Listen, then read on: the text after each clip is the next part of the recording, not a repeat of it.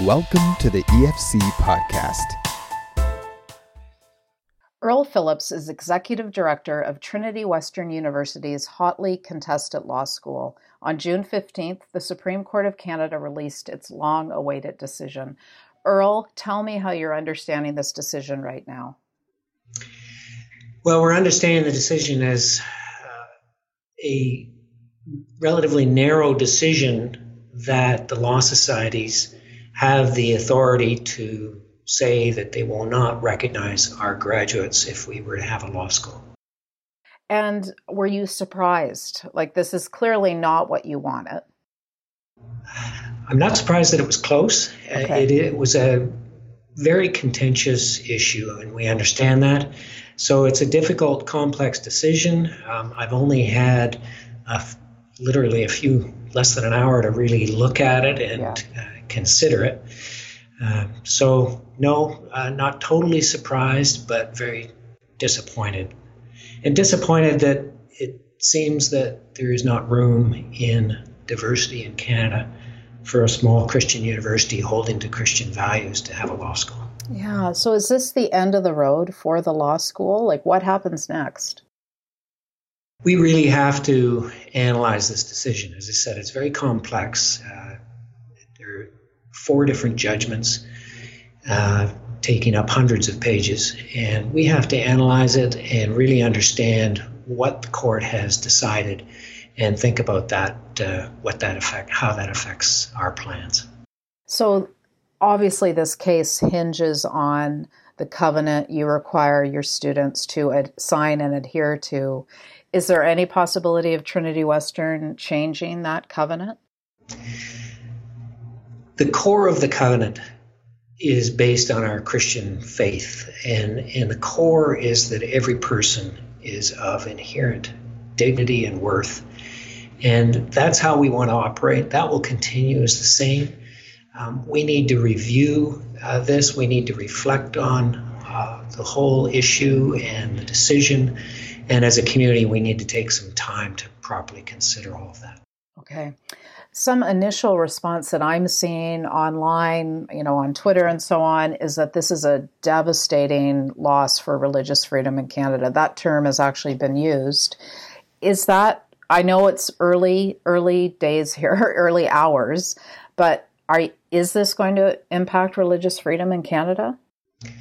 Well, religious freedom in Canada is definitely affected by the fact that our Christian university will not be allowed to have a law school in accordance with this decision. The scope of that effect is not clear, Okay. But the decision itself seems very much about the law school at Trinity as proposed and the authority and the scope of the public interest authority of the law societies. Mm-hmm. So churches in Canada who are looking at this decision or just, trying to understand it, other Christian schools, should they be nervous?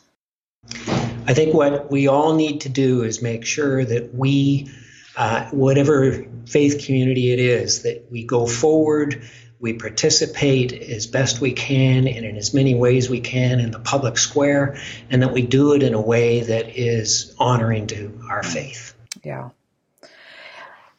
We have this ongoing question of balance in Canada, equality, minority equality rights versus freedom of religion. And we've typically tried very hard to protect both and hold them in balance. Has the court departed from that in this case? The court talks about proportional balancing, and it's unfortunate that we ended up on the wrong side of the scale in that, but they are talking about balancing. We will continue, if we really want to have a pluralist and diverse society and build on the rich mosaic that we've always prided ourselves in, we're going to continue to have issues between different people, different groups. We have to work hard. Pluralism, diversity is hard work if we're going to get all the benefits from it. And that's what we all have to do. And the Christian church is no different. Yeah. So right now, so quickly after the decision has been released, and I understand you're still processing it, but what are the implications for diversity in Canada right now, do you think? Well, right now we know that diversity in Canada is not so broad as to allow for a law school at a Christian university that holds to traditional Christian values. Yeah. We know that much. And that is something we're going to have to sort out for ourselves, what that means for us. But we don't think it affects the mission that Trinity Western has. Trinity Western has a statutory mandate, in fact, to provide a university education with an underlying philosophy and viewpoint that is Christian. And as a faith community with that mandate, we're going to continue, and we have to continue to uphold Christian values and how we agree to live, work, and study together.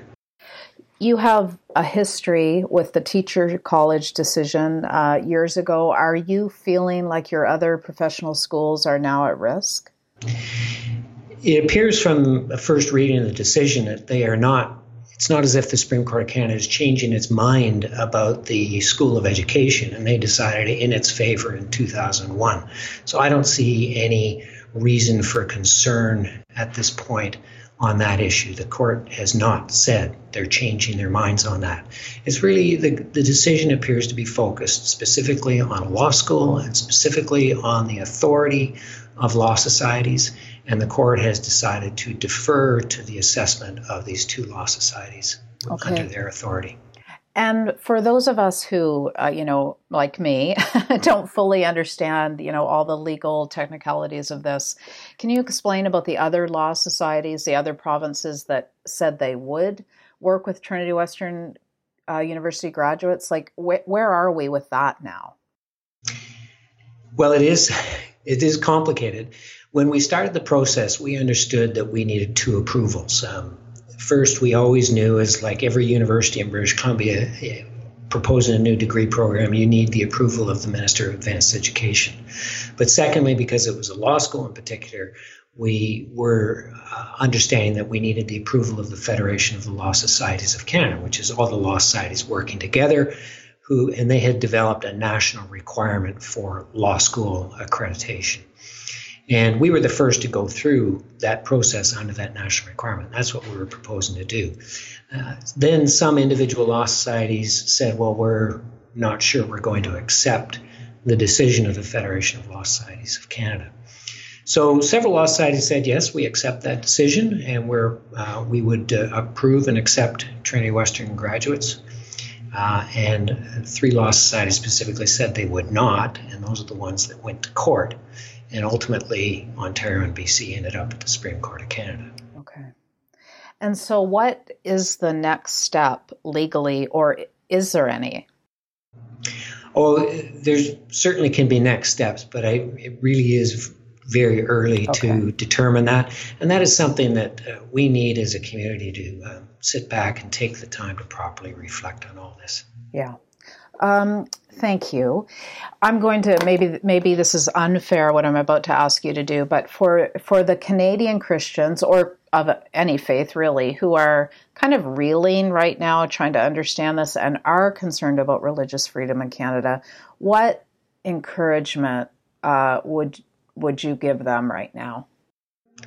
Well, I'd give them the encouragement I got from my wife by text message this morning. She said, "We are struck down but not destroyed," and we take a blow, and this is a blow, and it does hurt for our plans and our great hopes for a law school here. But I really think we know who we serve, and we can trust in God. And we need to go forward and say and make sure that everything we're doing is really God-honoring and is consistent with our faith. And we need to do that and continue to be there. We need to be, as one person has referred to it, as a faithful presence in society. Earl Phillips, thank you so much. You're very welcome. Thank you for listening to this podcast. To listen to more and to subscribe to Faith Today, Canada's Christian magazine, please visit www.theefc.ca/faith today.